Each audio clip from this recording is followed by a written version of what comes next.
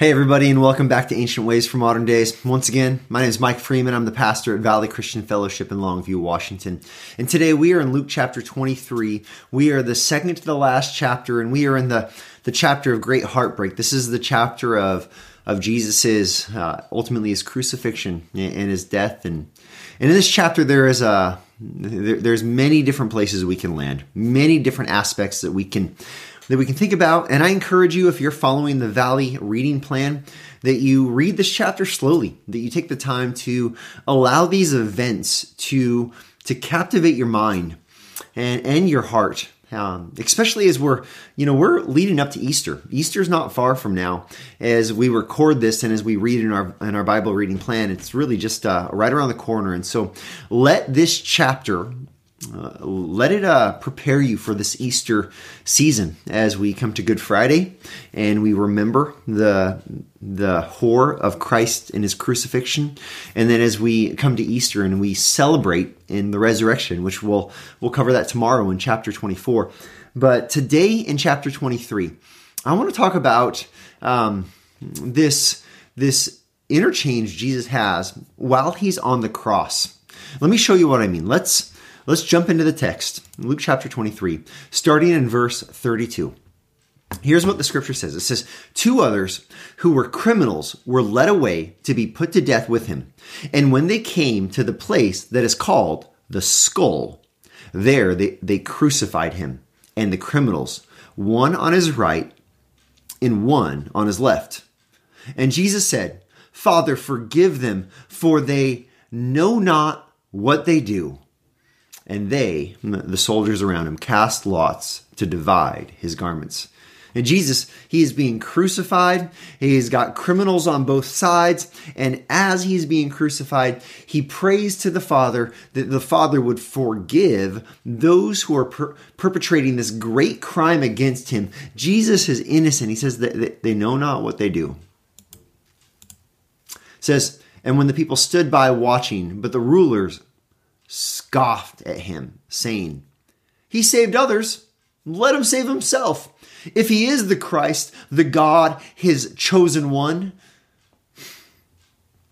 The soldiers also mocked him, coming up and offering him sour wine and saying, if you are the King of the Jews, save yourself.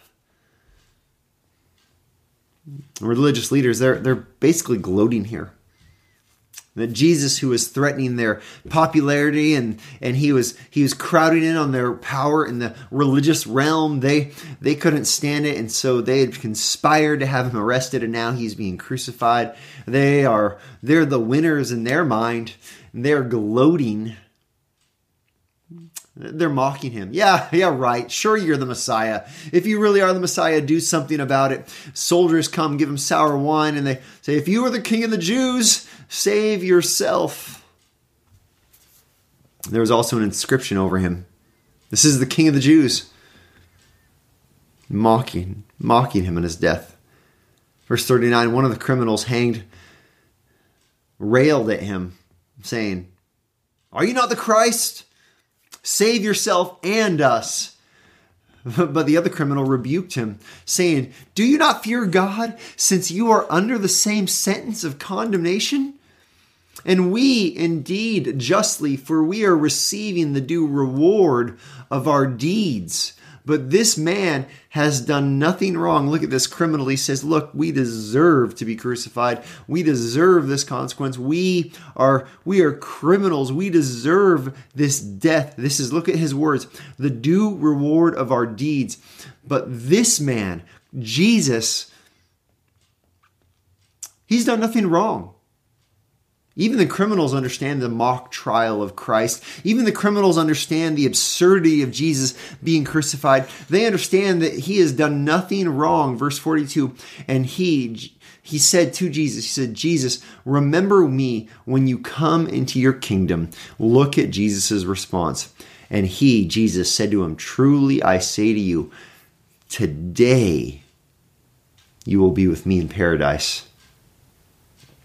This is tremendous. This man who knows the depth of his sin repents on the cross.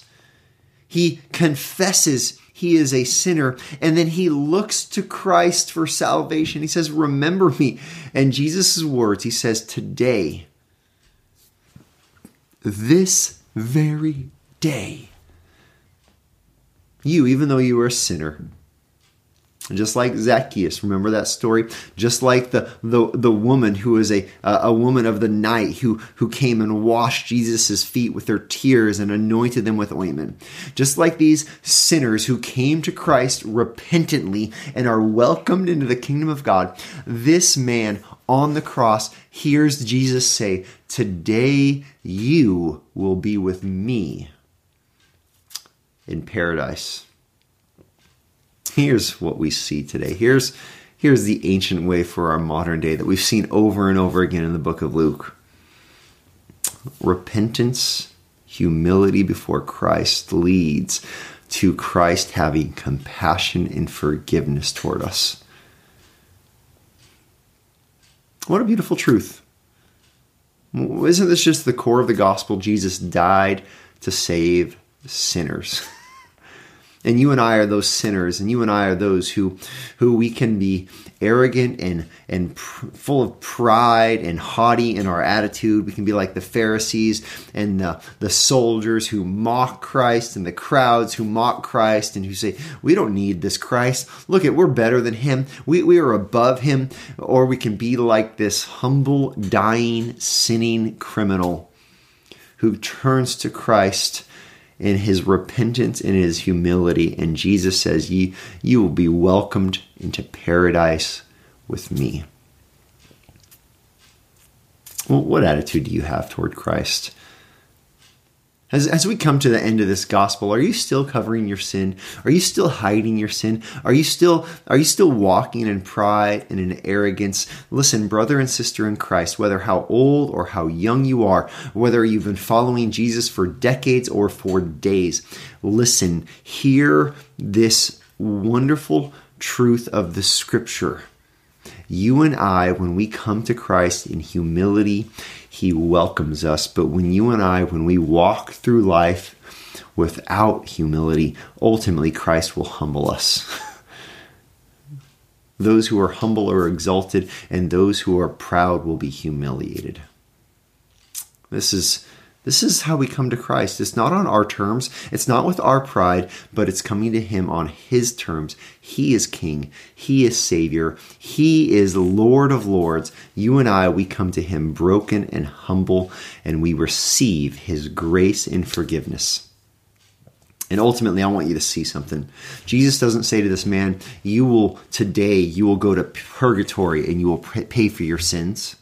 And then someday you will be with me in paradise. Jesus doesn't say, today you will be sleeping, you will have soul sleep, and you will be in the grave until I return. No, he says, today you will be with me in paradise. That is a promise from the lips of our Savior to the hearts and the minds and to the ears of those who repentantly trust him and have faith.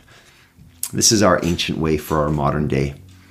Once again, come to Christ in humility, repent, and receive the promise of salvation.